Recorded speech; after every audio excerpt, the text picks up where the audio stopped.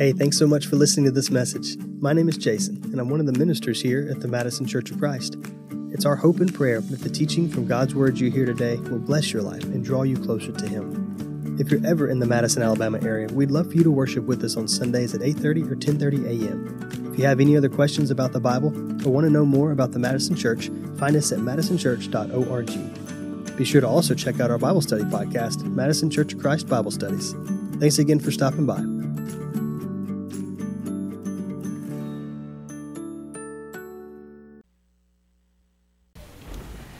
Several years ago, my wife Ellen and I were able to take a trip to Washington, D.C. and to explore the National Mall there. We got to see a lot of different monuments and a lot of different statues along the way. And while we were there, it was also a very interesting time to be on the National Mall in Washington, D.C. because it was in the midst of a government shutdown. So we saw all of these monuments, most of them from afar. There was one moment where we walked past the Vietnam Memorial, made our way through Korea and World War I, made our way up to where Abraham Lincoln sits.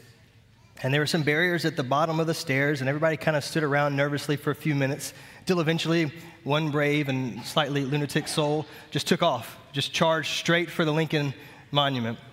And it was a moment of, can he do that? So then 2 or 3 more, and then 4 or 5 more. And then we found out, no, in fact, you cannot do that, as the very, very large policemen on horses galloped up and said, no, come here. And so they did. And then I felt really good about my decision to just watch and observe. If you've ever been to D.C., you know that the Lincoln Memorial in particular is massive. Lincoln is sitting down, but he's still 19 feet tall. He's made of some rock. He is carved into his face, or what we assume he looked like because of photographs that we have.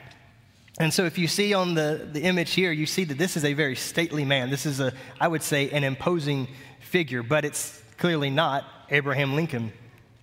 There's probably another statue you're familiar with, the statue of David, and this is the only portion we'll show of that statue here.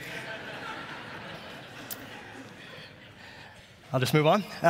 We don't know exactly what David looked like, but I suppose he may have had hair. He may have had a nose that was not quite Owen Wilson level, but this is a statue to give us the image of what David might have looked like. It's meant to kind of point us to another figure, to another person. It's not the real thing. We'll move on to my personal favorite statue that's ever been created. It resides in Chicago, Illinois. This is a statue of one Michael Jeffrey Jordan. And Michael Jordan was a guy that I grew up watching. In Alabama, we don't have professional teams, so you pick a team that's either close by or a team that you can watch with regularity. So we had WGN, so I was a Bulls fan. And again, it was the 90s. That was sort of par for the course, except for a little bit of a venture with Penny Hardaway, but I eventually came back to Michael. But this is a statue that looks a lot like Michael Jordan. That's the way he would stretch out when he dunks. It's the silhouette that's on all of his shoes. In fact, the shoes that he's wearing in that statue. There's some kind of creepy faces there beneath him trying to reach up, but not quite reaching his height. This is meant to point people to, wait for it, the greatest basketball player of all time. It's meant to point to a person that's not there, but it's meant to memorialize them. It's meant to kind of quite literally put them on a pedestal in this situation. The image that you're looking at is not the actual person. And I know that I'm saying that and it seems redundant, but I want us to remember sometimes statues are created and they don't quite land. This is a statue of Cristiano Ronaldo. I'll let you be the judge. He does not look pleased. I don't know if Pixar got a hold of the statue or an art teacher just got upset with the student and punched her right in the face right before the assignment was due. It's just not quite there. And so I'm pretty sure that Cristiano would agree with me. In fact, I would quote him probably as saying that an image is not the same as the reality of that image. The image that we see in photographs is not the actual image that photograph bears. It's not the person, that image bears. It's a picture of them. It's a resemblance of them. Statues are meant to point to something or someone else. at another time. And I want you to keep this phrase in the back of your mind as we begin our study this morning. An image is not the same as the reality of that particular image. In the 1990s, if you were like me, you spent a lot of time going to the mall and especially sitting in the food court doing some people watching. It was peak people watching season at the mall. And oftentimes they would have these little exhibits that would pop up for a few months at a time. Sometimes it's a massage chair. Sometimes it's virtual reality. This was the first time I encountered virtual reality growing up as a child. Someone would be wearing these massive headsets. They would be in this circular little contraption, and they would have kind of what this kid has here. He's got a massive controller. And then if you can see, just behind him, there's actually a large screen there, a large monitor that everybody else that's in the mall is looking at and laughing at him as he's, making all these weird contortion movements.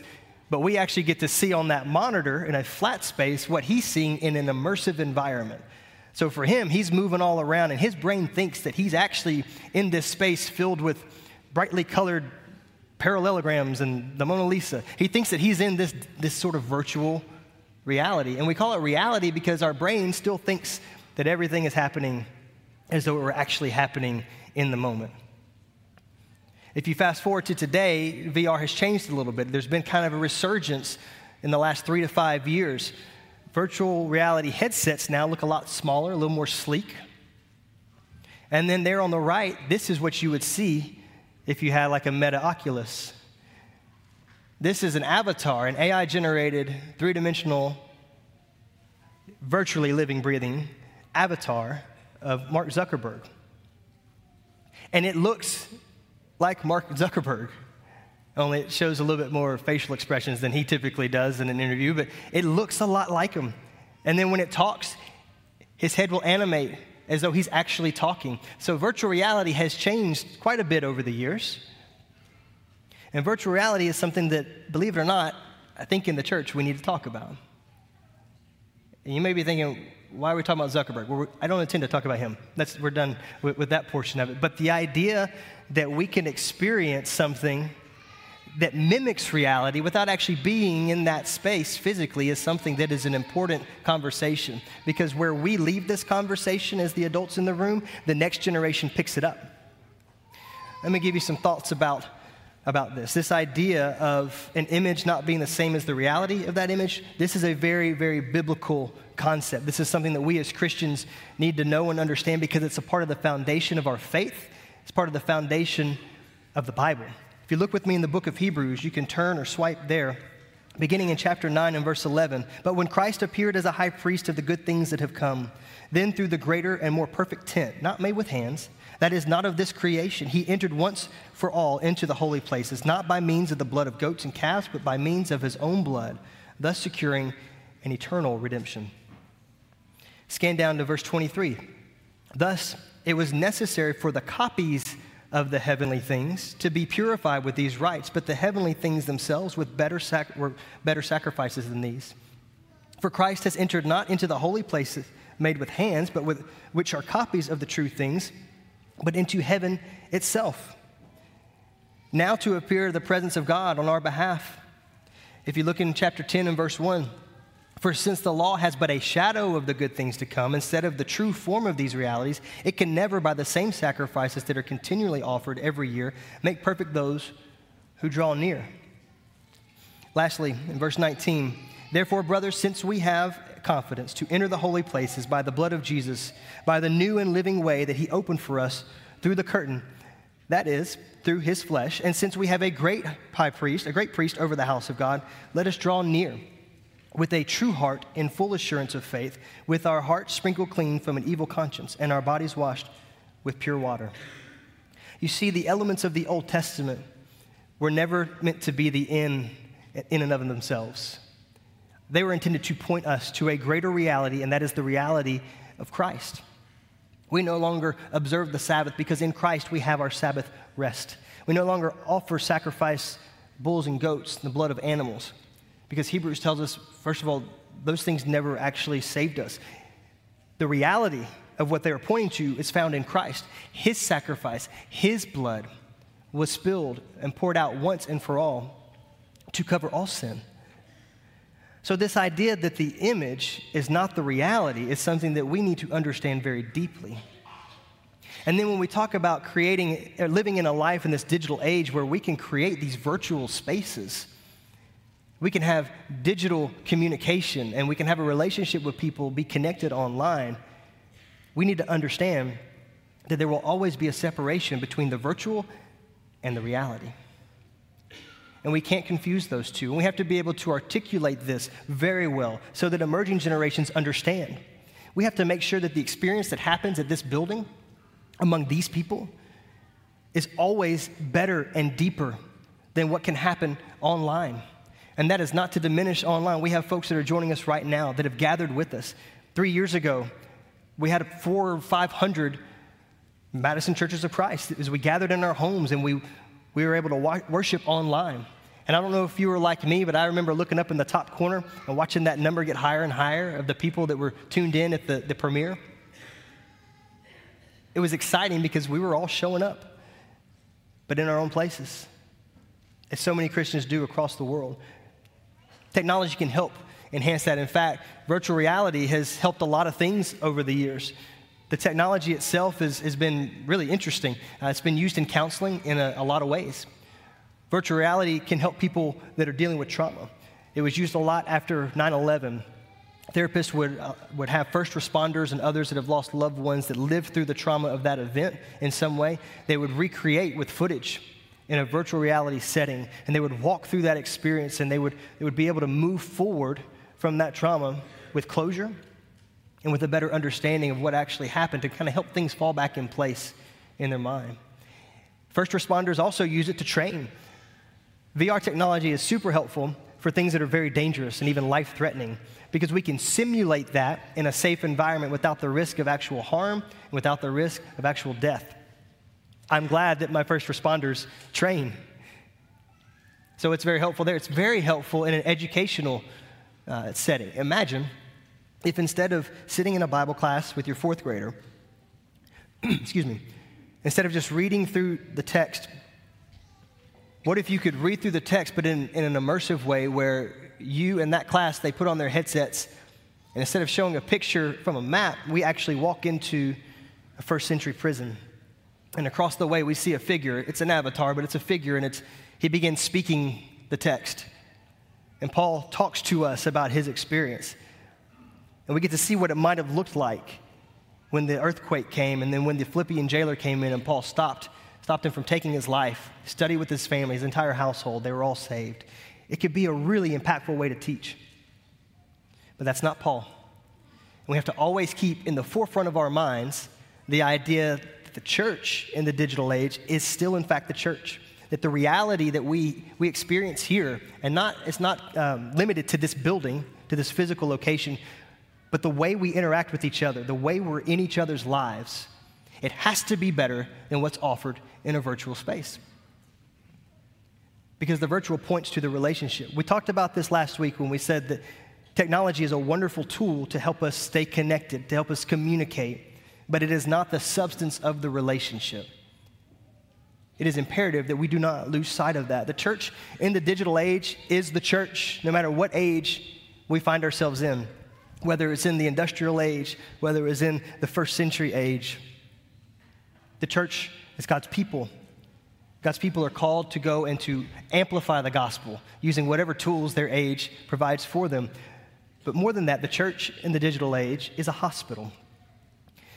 In Mark chapter 2, we read that the scribes and the Pharisees, when they saw that he was eating with sinners and tax collectors, said to his disciples, "Why does he eat with tax collectors and sinners?"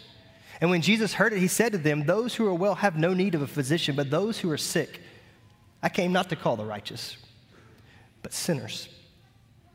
I have a friend I grew up with that has a phrase. He says that God's people are the elect, not the elite. And you may have heard the phrase in the past that the church is a hospital, not a country club. I think there's a lot of truth to that. Who goes to a hospital? People that are sick, people that are trying to help people who are sick, and people that are there to encourage both the helpers and the sick. Sounds like a pretty good church to me. If we understand in Romans 3 that all have sinned and fall short of the glory of God, we will understand that we need help, and we also need to help. And when we see that in ourselves, in our own lives, when we see that in our relationships, then we begin to create a culture in a congregation that is spiritually healthy.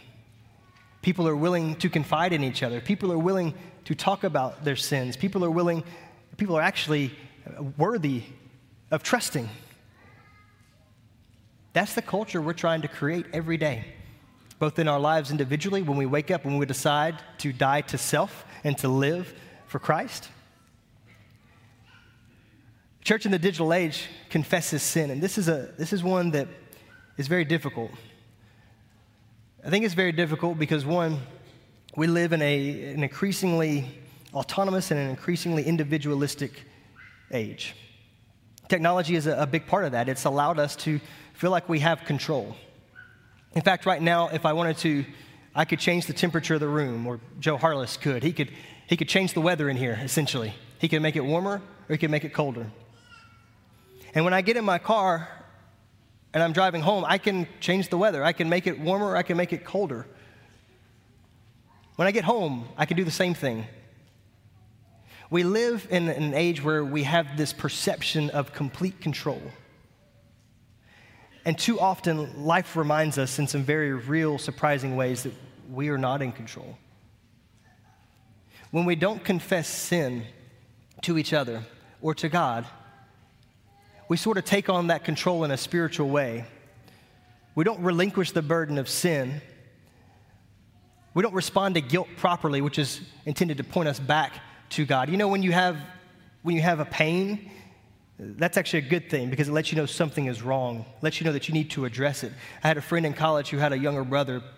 He had a disorder where he didn't feel pain. His pain receptors didn't fire correctly in the brain. And to be a little brother, that's bad because you basically become a piñata, as my friend Lincoln described it. But there was one day where he was playing hide and seek with his older sibling, and he went and hid under the car. Mom came out to crank the car and didn't know he was under there, so she turned it on.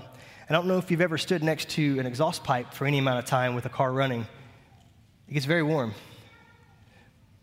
Had he been able to feel pain, he would have known to let go. He survived, of course, but his body was burned. When we don't let go of sin, we will get burned.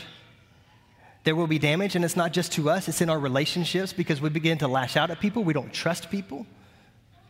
But the more we confess sin, the more we let go, the more we say, God, I agree with your law, and I was in violation of that law. Forgive me.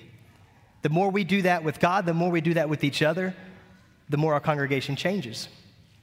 In James chapter 5, verse 16, we read, therefore confess your sins to one another and pray for one another that you may be healed. For the prayer of a righteous person has great power as it is working. If we look in 1 John, we read that if we confess our sins, he is faithful and just to forgive us our sins and to cleanse us from all unrighteousness. How do you prevent being a country club? You talk to each other. We got to be in each other's lives. When you trust people, you're willing to share and to talk about things. And let's be for real. Life is really, really difficult. The moment you get to a point where you feel like you're starting to get the hang of things, something changes. And the moment you get to where you're like, okay, things are good, then oftentimes things go not so good. If you look back over the last year, since January of 2023, we have averaged approximately, or just shy of 4 deaths a month. And some of those were our members here at Madison. Many of those are immediate family members of our folks here at Madison. There's a lot of hurt and a lot of pain. And there's been a huge saturation of pain and loss just in the last few weeks. We are in the midst of one of the hardest and most difficult times of year for so many people. Oftentimes, we focus on the good when we're not negatively impacted, but that's not how the church works. The church keeps their eyes up. Right now, we may have people drowning, some drowning in sin, some drowning in sorrow. I asked a question to early service this morning. I'll ask it to you as well. Do you know what it sounds like when someone's drowning? Here, I'll show you.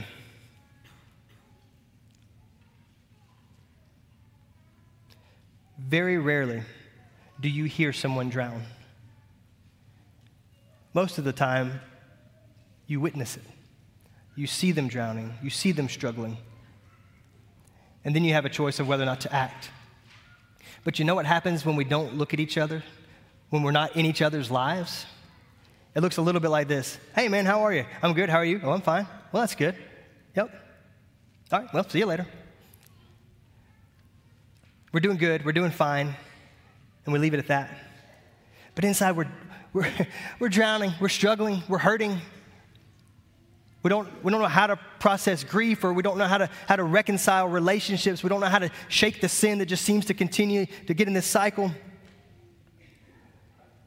That is not the church. The church is not a group of people that just keep all that bundled up inside and say everything's fine. The church is not a group of just fine people. The church is a group of people that are broken spiritually, that have been healed and redeemed by Jesus Christ. A group of people that pursue the gospel at all costs, including uncomfortable conversations, including going the extra step. Hey, man, you said you were doing okay. That didn't sound like you were doing great. What's going on? Maybe we should grab lunch and talk more about this. Or maybe in that moment, instead of saying, I'm going to pray for you, you pray with them. We are a hospital. It's okay to be sick here, but we're not going to let you stay sick here. We're here to heal. A church in the digital age eliminates taboo topics. We do that by being in each other's lives and having difficult and sometimes uncomfortable conversations.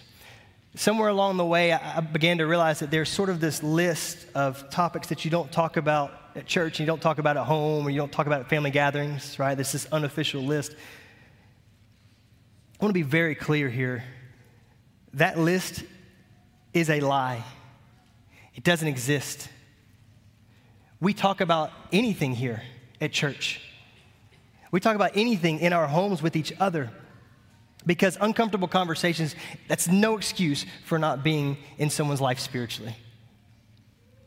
When we say that's a little too uncomfortable for me, we're saying, Jesus, you're a little too uncomfortable for me. How many times did he stop and talk with people that were in the shadows of life, or the people that were ostracized? He sat down with sinners and tax collectors. I don't know a lot of IRS people. I mean, maybe we have some here. We can sit down, we can have a meal. What he's saying there is the people that are shunned by their society, the people that are looked down on their society, the people that feel isolated and alone. You don't have to work for the IRS to be a sinner. We're all sinners, so we check that box together collectively. If I make eye contact, then we have a potential to have a friendship there, right? Have a theory that I have something in common, at least one thing with everybody on the planet. It's just a matter of time of figuring out what that is. For all of us in this room, it's Christ. That's a pretty good place to start. 1 Corinthians chapter 5, the Apostle Paul did not shy away from a taboo topic. 1 Corinthians 5, we have what I refer to as the pilot episode of the Jerry Springer Show. Paul writes that to the church there in Corinth, says, you have sin going on in your midst that you're not addressing at all, you're not acknowledging at all. In fact, it actually makes the pagans around you blush that a man has his father's wife. For some reason, we take the topic of sexual sin in particular and we kind of put it on in its own category. We only talk about it from afar, and we don't actually talk about it when people struggle, when marriages are falling apart because that part of their relationship is struggling, when individuals are drowning because their access to lustful content and adult content is so pervasive today and so easy today. The digital age makes this particular sin and this particular temptation, it's a bear to wrestle with. Last week we talked about a lot of stats. If you go back and you listen to our class that we went through this topic 2 nights last quarter on Wednesdays, and we went into some of the very real data that shows just how difficult of a topic this is. And that data was from the internet and from other reputable sources. Here's a chart, and the question was asked, did your parents have any kind of a conversation with you about adult content and about sexuality growing up? There were about 111 respondents in here, and as you can see up here, 48 out of there, so 43% said yes, and just under 57% said no. This is not from the internet. This is not other people. This was from our Bible class on a Wednesday night. out of 111 college age to older, more than half did not have any guidance from their parents with regards to sexuality. And so then we enter a digital age where the technology gets to redefine everything, and there's an oversaturation of everything. And that oversaturation is not trying to paint a holy portrait of what God has planned. In fact, it hijacks and it rewires the brain in a way that it makes a mockery of what God has called holy. And we look up and we say, why is this happening? How did we get here? I want to show you that this is not a young people issue. We broke this down into different categories based off of generations. So you have millennials, Gen Z, boomers, and Gen X. And the dark blue represents the percentage of respondents that said, no, my parents had not talked to me. So if you look at the millennials and Gen Z, it's about half. Half did, half did not. Gen X is a little less than half. When you get to boomers, that's a disturbing statistic. Well more than half of their parents did not talk to them about sexuality. I'm not sure if you've seen any of the stats, but we're losing people in the church. People are leaving, according to all the surveys that have been done, especially over the last 3 to 5 years. There's been the exodus happened before COVID, but it ramped up during COVID. And a lot of times we talk about how do we keep our young people? And that's a worthwhile conversation. It's a nuanced conversation. Let's have more of those conversations. But what I don't hear, but I see in the statistics, is there's another group that's also leaving. And that's the boomers. The boomers are not the teenagers of today. They were the teenagers of the 60s and the 70s. This is not a child conversation. This is not a young family issue. This is a church issue. This is a church family issue. If we can't have real conversations here, then what happens? Well, then you go out into the virtual world, to the digital world, and people embrace all conversations, and they take all those conversations in all kinds of directions. Most of them are not towards God. So we allow our young people, and now we're also allowing our older people to go and find answers in places that are not the right answer. You see, what happens in a virtual environment is that there's this promise of control, that you are in control, that you get to control the dopamine receptors going on in your brain. You get to have the pleasure when you want it. You get to have all this nuance. There's so much novelty out there. But what really does is it enslaves us to this pursuit of novelty, this pursuit of dopamine in our brains. And we start looking nothing like Jesus. But then we still come to church and we still keep our appointments and we still continue to cultivate the acquaintance relationships with each other. Jesus did not die on the cross. Jesus did not walk out of an empty tomb for us to develop acquaintances with each other. When we settle for acquaintance, we're disregarding the gospel and the sacrifice of our Savior. When we refuse to have uncomfortable conversations, we're leaving the back door wide open for all generations to walk away. There's got to be something more here than just acquaintances and keeping meetings. This assembly of people, we understand what Christ has done. So how has that changed how we live? In youth ministry, we'd get back from a mission trip and you'd hear kids all the time say, man, just this trip changed my life. About a week later, I would try to follow up with them and say, tell me, how has your living changed today?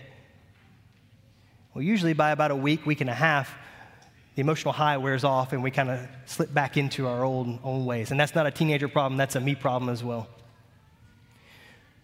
We were buried with Christ in baptism. Therefore, we are united in a resurrection like his. We are a new creation. This is a place where people struggle, where people hurt. This is a place where people come with temptations and they find accountability and they find encouragement. They find people that are willing to cry with them and to hurt with them. We've got folks right now that are struggling with diagnoses. We've got folks right now that are struggling with loss. And we have folks right now that are struggling with sin. And if we're not in each other's lives, then all three of those groups of people are going to drown. And what we don't realize is we're probably in one of those three categories at one time or another.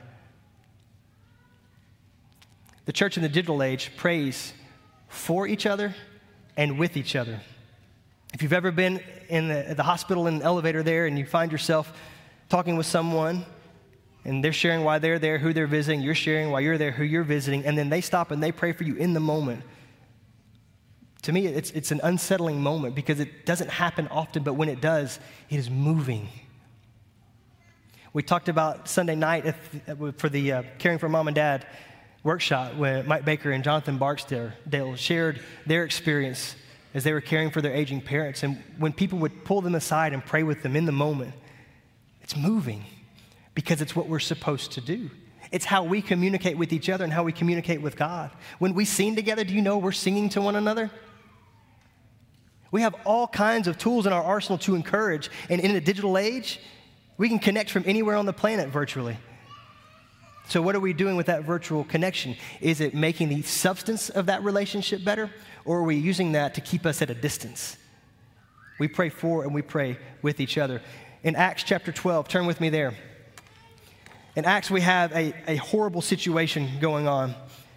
In verse 1, it says, about the time that Herod the king laid violent hands on some who belonged to the church, he killed James, the brother of John, with a sword. And when he saw that it pleased the Jews, he proceeded to arrest Peter also. He murdered James.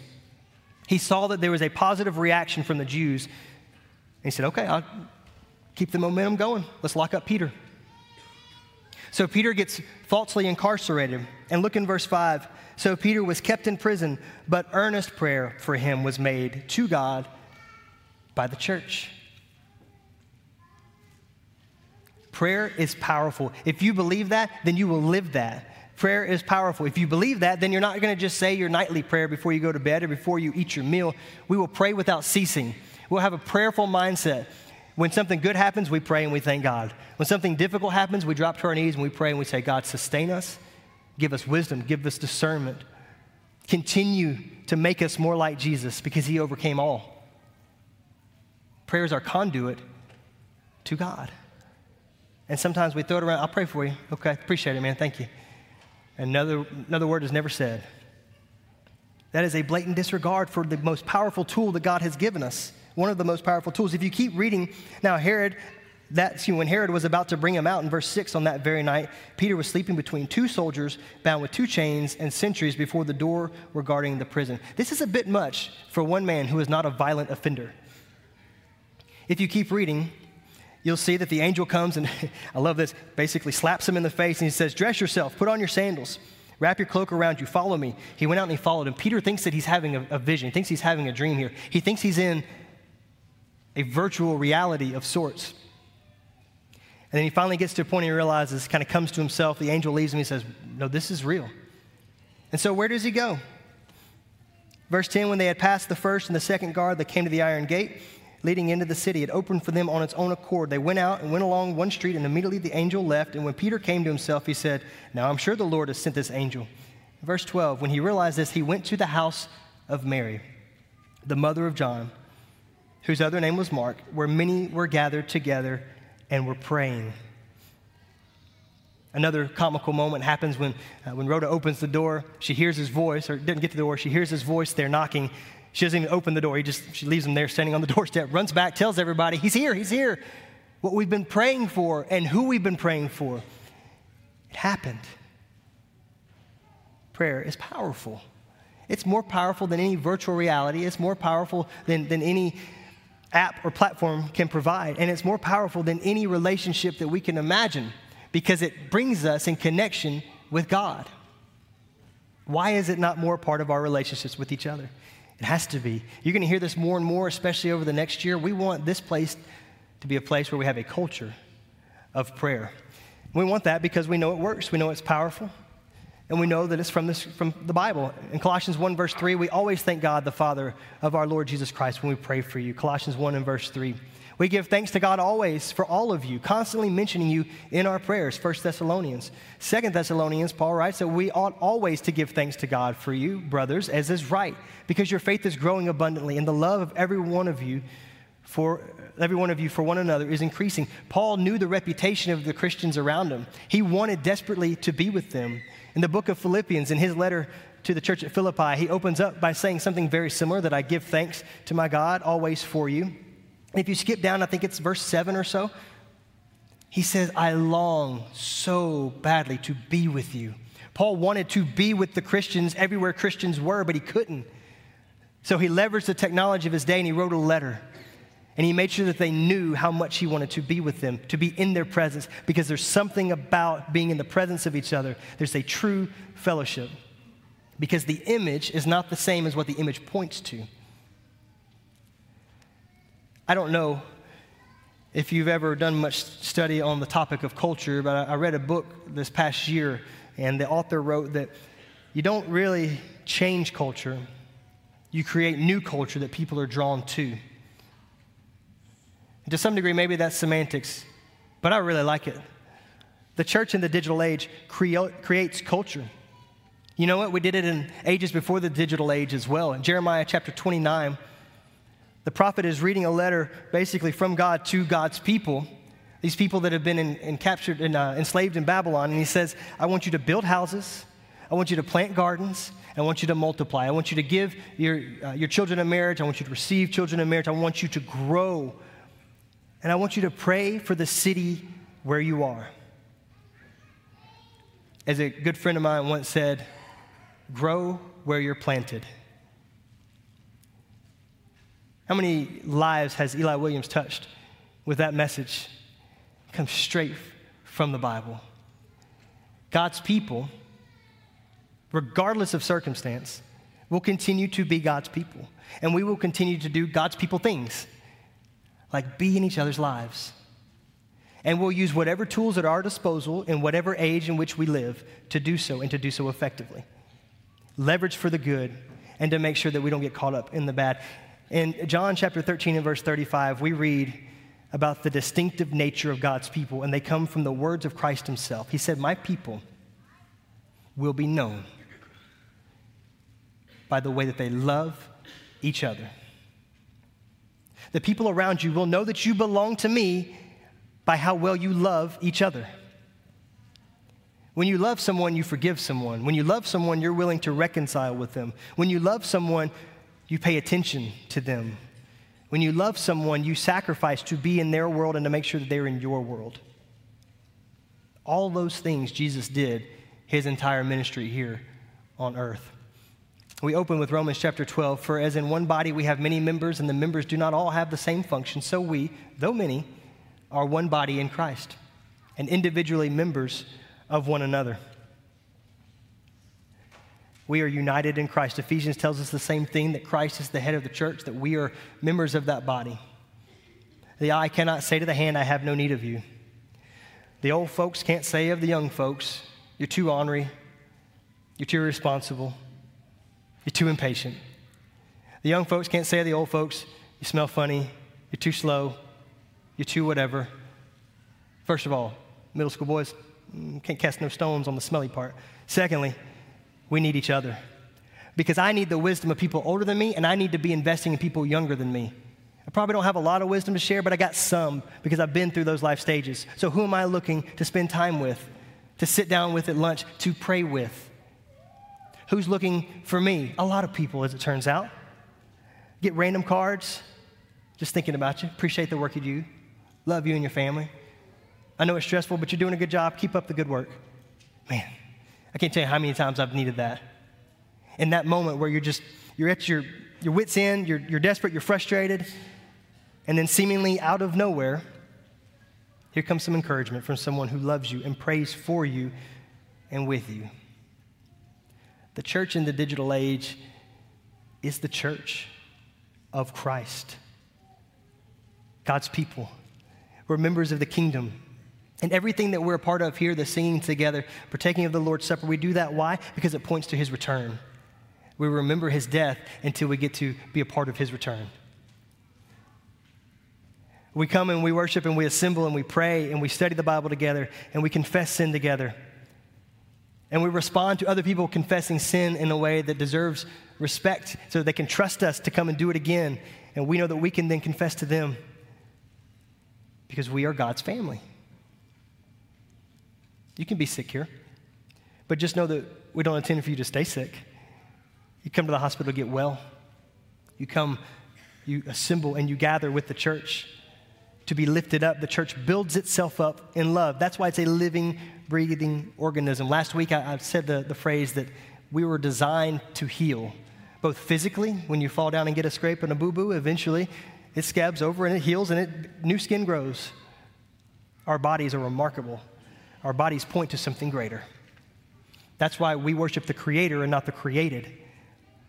That's why we look to God when we see in creation, in nature, wonderful things, leaves changing. We just went through a season where the leaves, bright, vibrant colors, that points to a Creator. That points to our God. Our relationships with each other, especially in the household of faith, must also point each other to God. We cannot settle for mediocrity. We cannot settle for acquaintances anymore. We live according to the reality that is in Christ. Today, if you're settling for mediocrity, if you're settling for a virtual reality that just says, hey, how you doing? I'm fine, and keeps going, you're in the right place. Today, if your marriage is struggling, you're struggling to reconcile, you're struggling because the intimacy is a strain, you're struggling because the honesty is not there anymore, because the trust is not there anymore, you're in the right place.